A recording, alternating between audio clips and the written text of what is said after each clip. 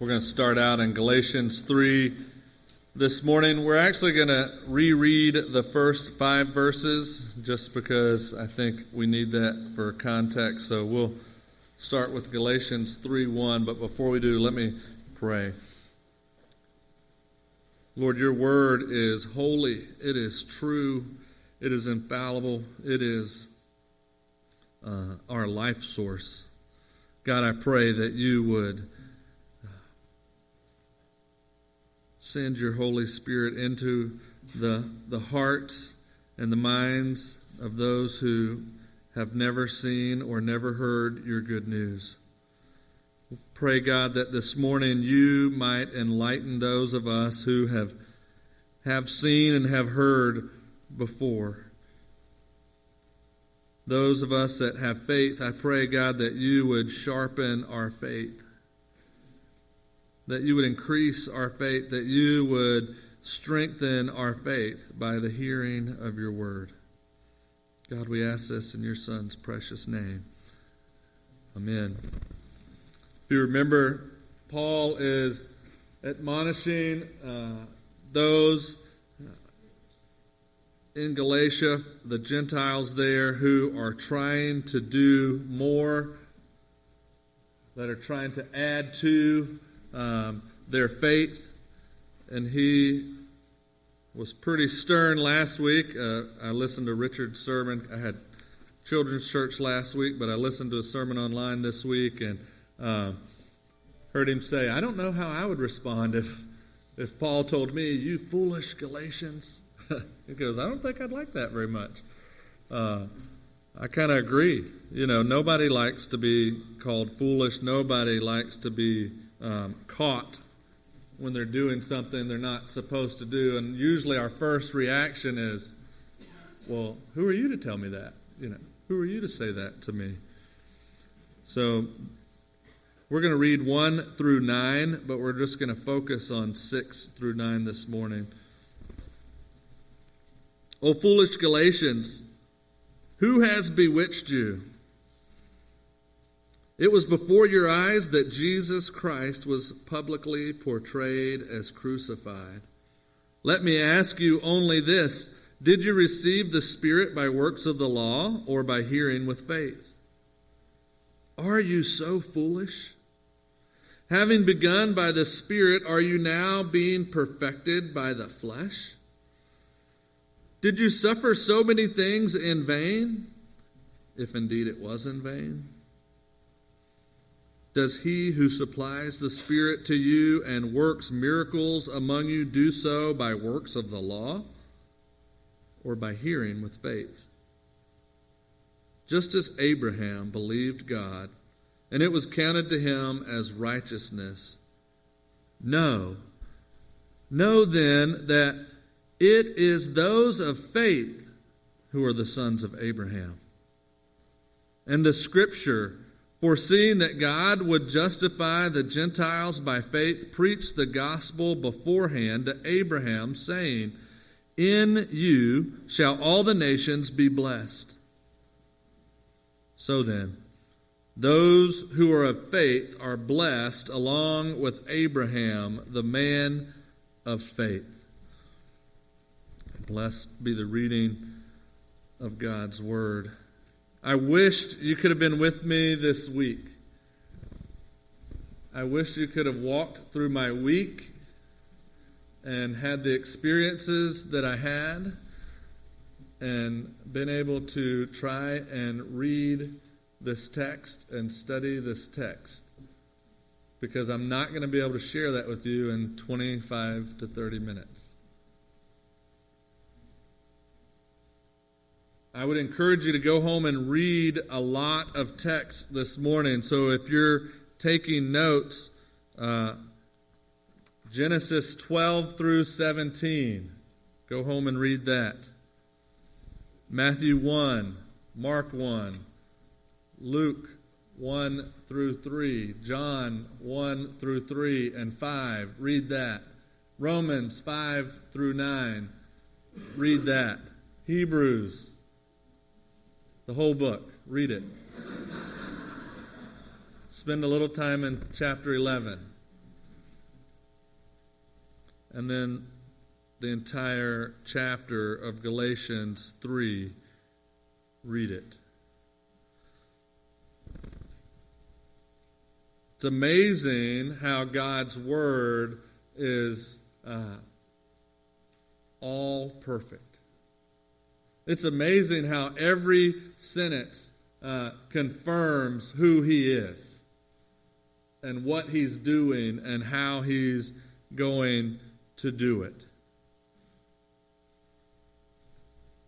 So I'd like to ask you a question as we start this morning.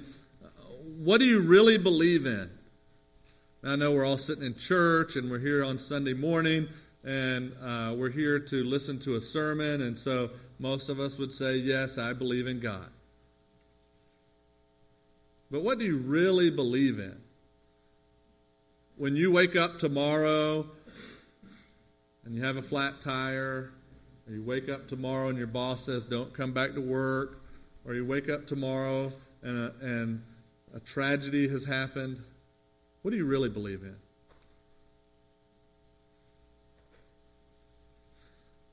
Who do you really put your trust in?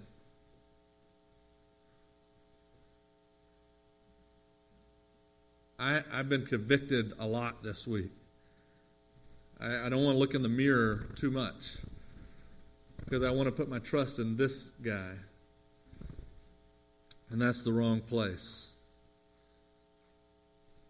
You see, those two questions will tell us a lot about how we're going to handle the hard things in life. What do I really believe in? And who do I really trust? I think Paul was using a strange way. At first, it may seem strange or foreign to us that Paul inserts Abraham into this admonishment. But the more and more that I looked and the more that I read, it was just a beautiful reminder of God's grace through faith. You see, when we try to add to our faith, we're subtracting God's grace. When we try to add anything to our faith, the cross shrinks to nothing. There's no need for Jesus. And that's a sad reality. I think Paul wants us, like those in his day, to understand that by faith, we, like Abraham, can be counted righteous. But not by works of the law. That we are only sons of Abraham if we put our belief in God. You see, Paul starts chapter 3 the same way he started the other two chapters in this book, by pointing the Galatians back to the gospel. In this case, in our text today, he's reminding them again to remember the gospel that was preached to Abraham. Now you're like, wait a minute. The gospel is the good news about who? Jesus Christ. Okay, well, how did Abraham hear that gospel? That's why you need to go home and read all those chapters. But we'll try to get there. The gospel was preached to Abraham. Today we'll see that Abraham was saved by faith, not by works of the law. And it may seem like an odd strategy, but the closer you look, you'll see the genius in what Paul is doing. You see, Paul points to the Galatians to the man of faith. But he also shows them that they are sons of faith and that their faith comes through the hearing of the Word of God. Paul is showing the Gentiles that the act of circumcision isn't what brought Abraham into the kingdom of God, and the act of circumcision isn't going to bring them into the kingdom of God. The act of circumcision was the Old Testament sign and seal that Abraham and his family were a part of the kingdom of God, and that they were sons of faith, not because of circumcision, but that they were sons of faith because They had believed in God, and God had made a covenant with them.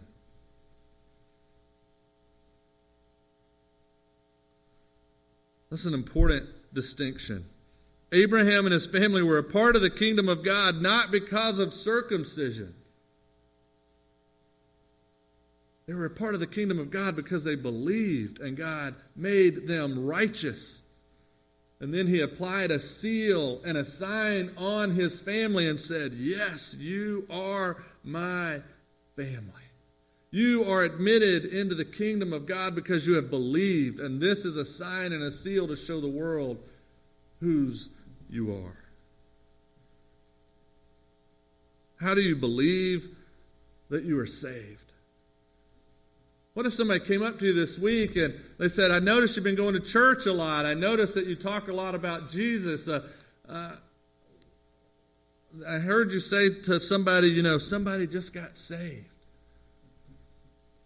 How do you believe that you're saved? Well, I'd have a different question to ask you if you asked me that question. I would say, how do you say that God says that we are saved? Because to be frank, I really don't care how you think I'm saved.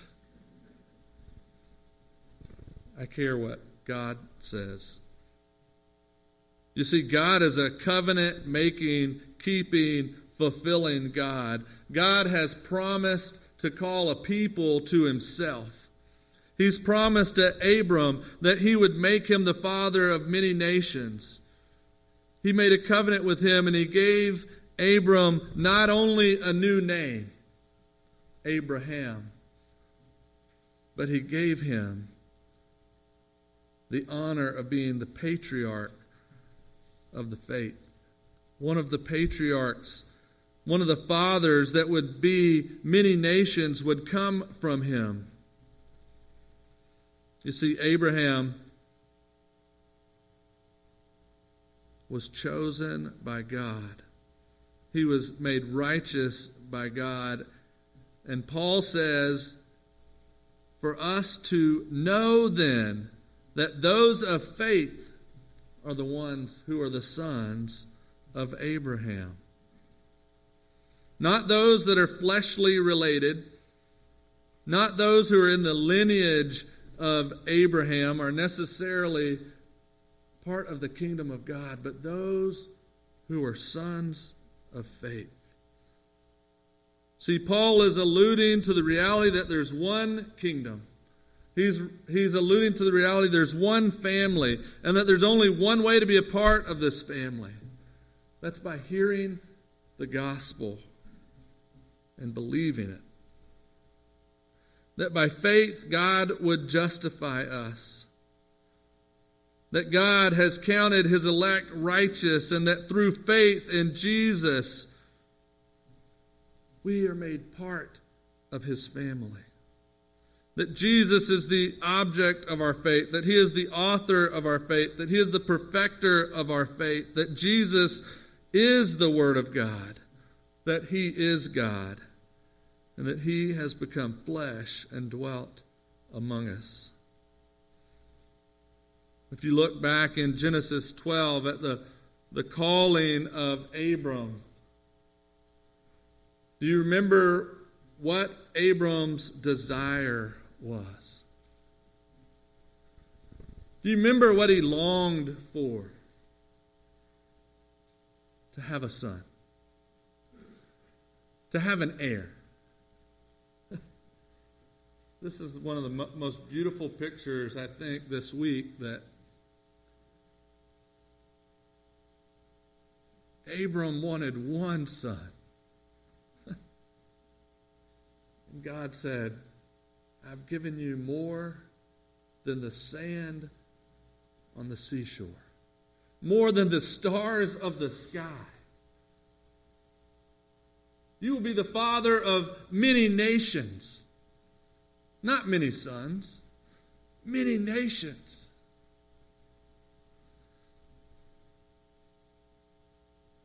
You see, God chose Abram. He made a covenant with him, and he gave him a sign and a seal so all the world would know In Genesis 12 it says, "Now the Lord said to Abram, Go from your country and your kindred and your father's house to the land I will show you, and I will make of you a great nation, and I will bless you, and I will make your name great, so that you will be a blessing. And I will bless those who bless you, and him who dishonors you I will curse, and in you all the families of the earth shall be blessed." And in Genesis 15, the Lord said to Abram, "Know for certain that your offspring will be sojourners in a land that is not theirs, and will be servants there, and they will be afflicted for 400 years. But I will bring judgment on the nation that they serve, and afterward they shall come out with great possessions. As for you, you shall go to your fathers in peace. You shall be buried in a good old age, and they shall come back here in the 4th generation, for the iniquity of the Amorites is not yet complete." And when the sun had gone down, and it was dark, behold, a smoking firepot and a flaming torch passed between these pieces. On that day the Lord made a covenant with Abram, saying, "To your offspring I give this land." And in 17, when Abram was 99 years old, some 14 years after he had had a son, Ishmael, with his maidservant, the Lord appeared to Abram and said to him, "I am God Almighty.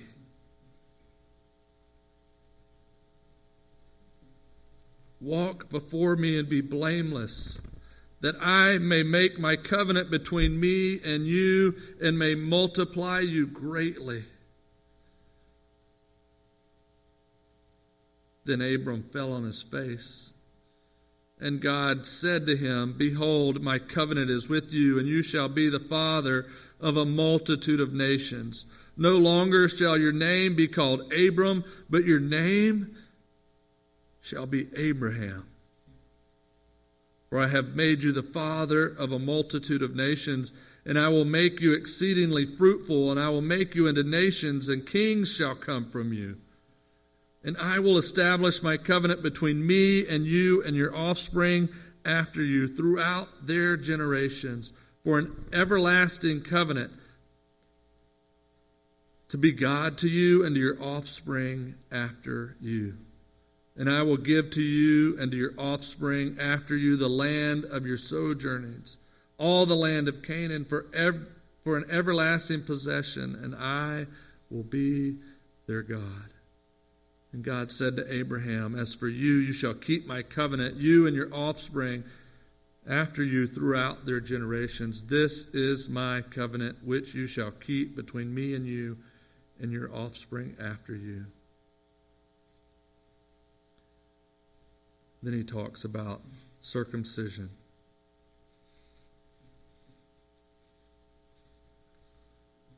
The covenant was made before Abraham was circumcised. It was confirmed before he was circumcised.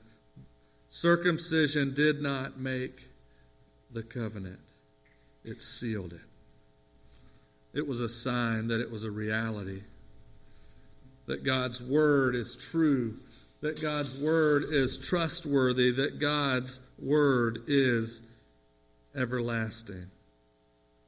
And so in our text today, just as Abraham believed God and it was counted to him as righteousness, know then that it is those of faith who are the sons of Abraham. So I ask you today, what do you believe? Have you heard the gospel? Have you heard the good news that the Lord, He is God? Have you heard His voice whisper to you, bow the knee to me. I am your God. Have you confessed that you are sinful, that you have been striving to be God and failed? You see, there's only one way That's by believing in God, by Him giving us His righteousness through His Son, Jesus. It's interesting, this next verse, verse 8.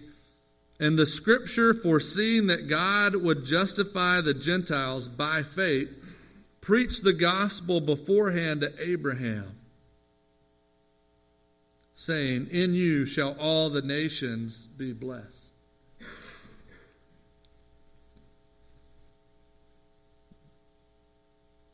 Paul is personifying Scripture here. Scripture is God's Word. Scripture is the Lord Himself. But he says, and the Scripture, foreseeing that God would justify.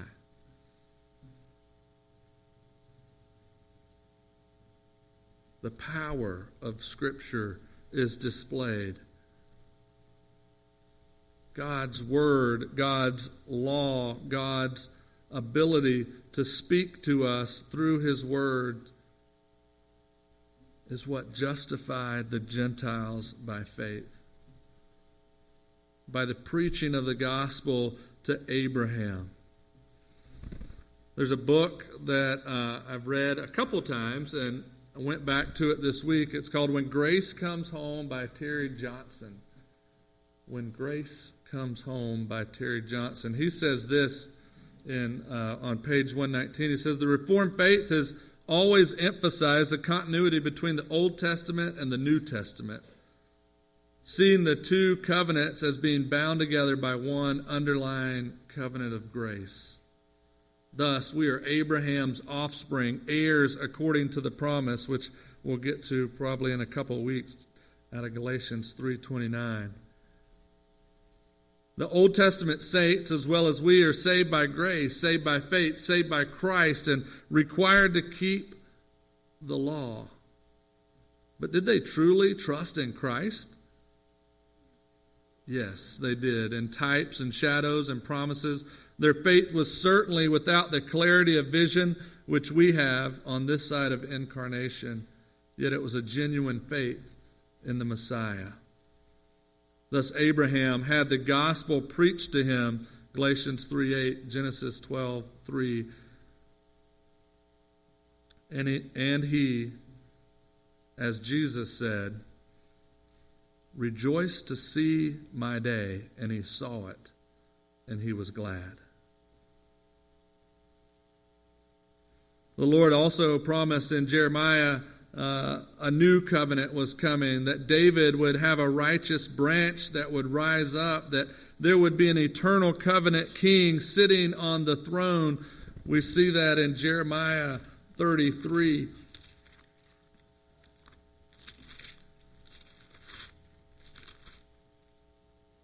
says, behold, the days are coming, declares the Lord, when I will fulfill the promise I made to the house of Israel and to the house of Judah in those days, and at that time I will cause a righteous branch to spring up for David, and he shall execute justice and righteousness in the land. In those days Judah will be saved, and Jerusalem will dwell securely, and this is the name by which it will be called, the Lord is our righteousness.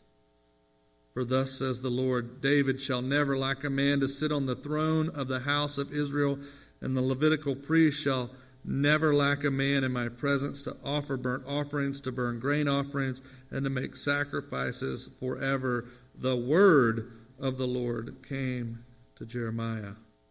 Thus says the Lord, you can break my covenant with the day and my covenant with the night, so that the day and the night will not come at their appointed time, then also my covenant with David, my servant, may be broken, so that he shall not have a son to reign on his throne. Obviously, we cannot break God's covenant. And you see that as you read the rest of that chapter. But apparently the leaders in Jesus' day forgot this. John 8, the Jews answered him, are we not right in saying that you are a Samaritan and have a demon?" Jesus answered, "I do not have a demon, but I honor my Father, and you dishonor me. Yet I do not seek my own glory. There is one who seeks it, and he is the judge. Truly, truly, I say to you, if anyone keeps my word, he will never see death." And the Jews said to him, "Now we know that you have a demon. Abraham died, as did the prophets, yet you say, if anyone keeps my word, he will never taste death. Are you greater than our father Abraham, who died, and the prophets died? Who do you make yourself out to be?" And Jesus answered, "If I glorify myself, my glory is nothing. It is my Father who glorifies me, of whom you say, he is our God. But you have not known him. I know him. And if I were to say that I do not know him, I would be a liar like you. But I do know him, and I keep his word. Your father Abraham rejoiced that he would see my day, and he saw it and was glad." So the Jews said to him, "You are not yet 50 years old, and you have seen Abraham?" And Jesus said to them, "Truly, truly, I say to you, before Abraham was, I am." So they picked up stones to throw at him, but Jesus hid himself and went out of the temple.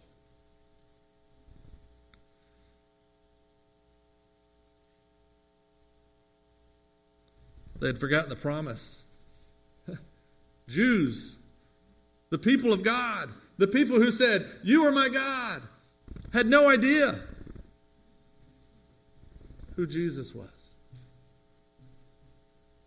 Church, I'm afraid we're the same way. I'm afraid we come to church on Sunday and we say, "You're my God, I love you." But what do we really believe? What are we really clinging to? What are we trusting in?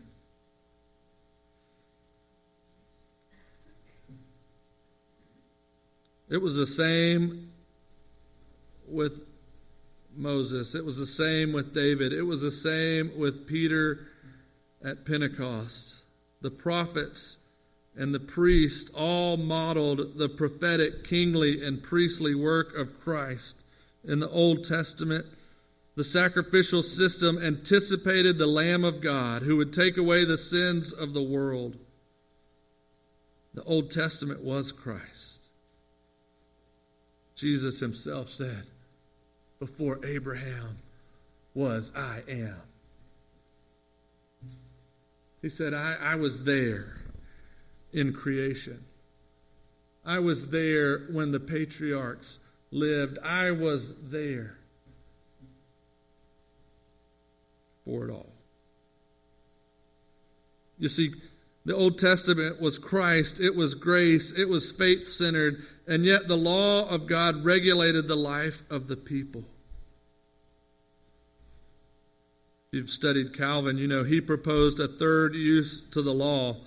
Besides being convicting, besides convicting us of our sins, besides restraining evildoers, Calvin said that the law was useful for the instruction of believers. The law, the Word of God. Who is the Word of God? What does John 1:1 say? Jesus. Jesus is what we need to live a faith-filled life. A life being sons of faith in the family of God. To be in the kingdom of God, we need Jesus.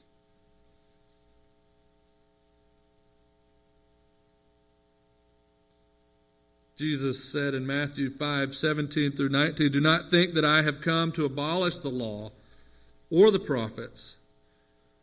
I've not come to abolish them, but to fulfill them. For truly I say to you, until heaven and earth pass away, not an iota, not a dot will pass from the law, until all is accomplished. Therefore, whoever relaxes one of the least of these commandments and teaches others to do the same will be called least in the kingdom of heaven. But whoever does them and teaches them will be called great in the kingdom of heaven. For I tell you, unless your righteousness exceeds that of the scribes and the Pharisees, you will never enter the kingdom of heaven. This is what Paul was telling the Gentiles in Galatia. We can't relax these commandments, these laws. God's law says that there's nothing we can do to earn grace. There's nothing we can do to earn grace. It is by faith that we are saved. Paul is showing the Gentiles that Jesus has fulfilled all the law and the prophets. Jesus is not the only prophet we need. He's not only the Most High and the better priest we need, but He's also the King of Kings. Jesus is all three. He's the Word that we need. He's the Shepherd that we need. He's the King that we need. And by faith, Jesus is the prophet that we follow. By faith, Jesus is the priest that intercedes for us. And He's the King that we're able to serve. Prophet, priest, and king. And the Scripture foreseeing that God would justify the Gentiles by faith. Preach the gospel beforehand to Abraham, saying, "In you shall all the nations be blessed." Jesus came through the line of Abraham. And all the nations have been blessed and will continue to be. So then those who are of faith are blessed along with Abraham, the man of faith. I think today as we look at our text, there's 5 good takeaways that are straight out of the text. You know, last week there was 5 questions that Paul asked. He said, "Who has bewitched you? Let me ask you this, did you receive the Spirit by works of the law or by hearing by faith? Are you so foolish that you now are trying to be perfected by the flesh? Did you suffer so many things in vain, or was it indeed in vain? And does He who supplies the Spirit to you work miracles among you? Does He do so by works of the law or by hearing with faith?" In verses 6 through 9, Paul gives us a reminder of God's faithfulness through Abraham, God's grace through faith. God poured out His grace on Abram. He not only gave him a new name, He not only gave him an heir in Isaac. He not only gave him multitudes of possessions, but He said, "I will bless the nations through you." God's faithfulness to Abraham and to us come through faith. God's blessings comes to us by the power of His Word. God is the giver of righteousness. God is the giver of blessings. Look at verses 6 through 9 and look at God's grace to us. Abraham was saved by nothing else. This is the first takeaway. Abraham was saved by nothing else but faith in God. God graciously counted to Abraham righteousness. Second, only those of faith are considered sons of Abraham. Third, Scripture is simply God's word. Paul says that the Scripture foresees that God would justify the Gentiles by faith. And the gospel was preached beforehand to Abraham.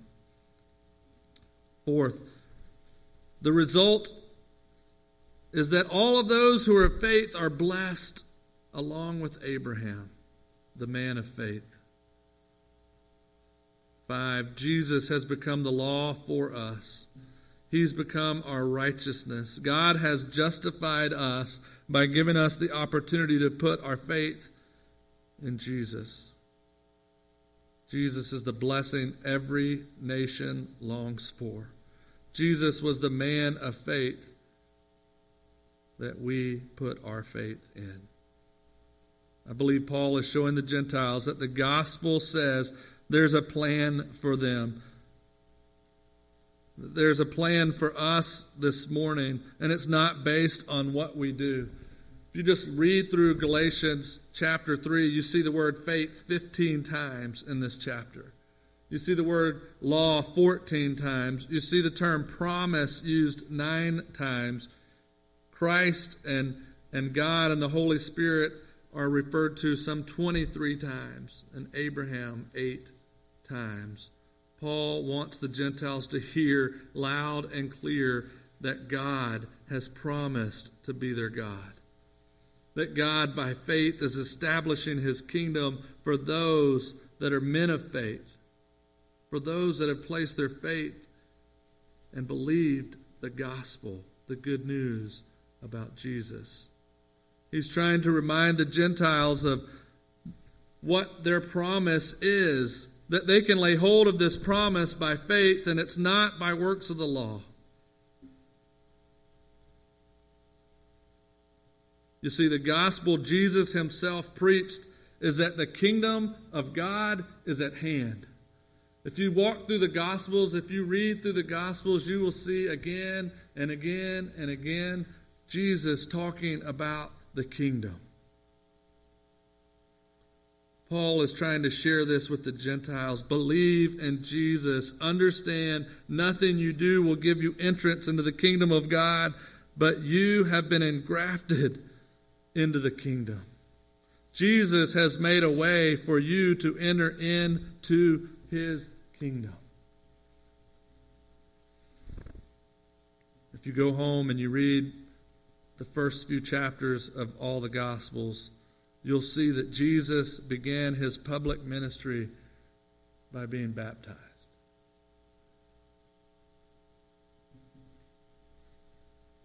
He didn't begin His public ministry by declaring that He was the greatest. He didn't declare His public ministry by showing years and years of theological training. He was baptized by John the Baptist. Made me think about this week a lot about that thought. Why? Why was Jesus baptized? Jesus didn't need to be baptized, did He? He's the Son of God. He's the Son of the Most High. He is God. He's the second person of the Trinity. Remember what God says to Jesus after the Holy Spirit is poured out on Him? And a voice came from heaven. You are my beloved Son. With you I am well pleased. You are my beloved Son.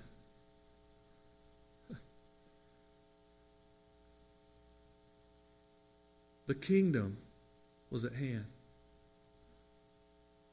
Jesus had inaugurated the kingdom of God. And Jesus was saying, by being baptized, this is the sign and the seal of family membership. Baptism didn't make Jesus a part of the family of God. He was an original member. But God poured out his Holy Spirit and said, you are my beloved Son. Just like God did with Abraham, except this Son was different. This Son fulfilled all the laws and all the prophets, and this Son would become the King of Kings. This Son would be the one who would admit entrance for all families.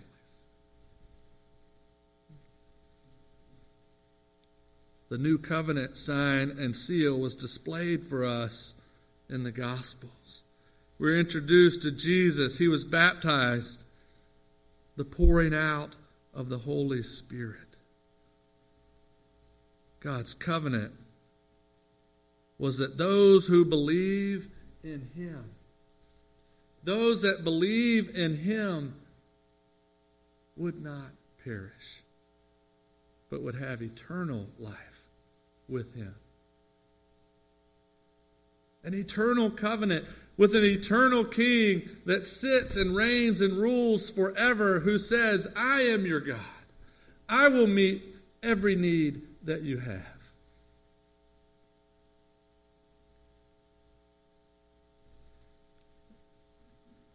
The Westminster Confession of Faith says that efficacy of baptism is not tied to the moment of time wherein it is administered. Yet, notwithstanding by the right use of this ordinance, the grace promised is not only offered, but really exhibited and conferred by the Holy Ghost to such, whether of age or infants, as that grace belongeth unto, according to the counsel of God's own will in his appointed time. An ordinance of grace. God's grace through faith. That's the only way.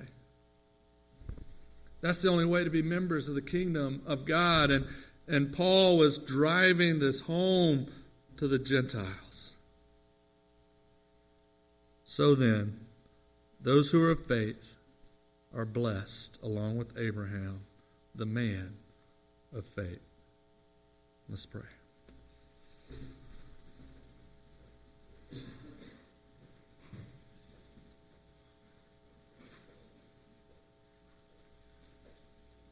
Dear Heavenly Father, we just cry out to you today that you would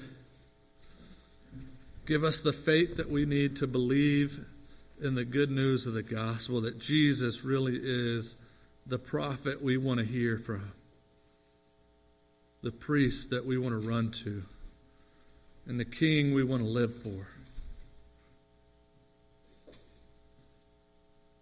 Jesus is the great I am. He was before all things. All things were created in and for and by him. There's nothing that exists that isn't yours.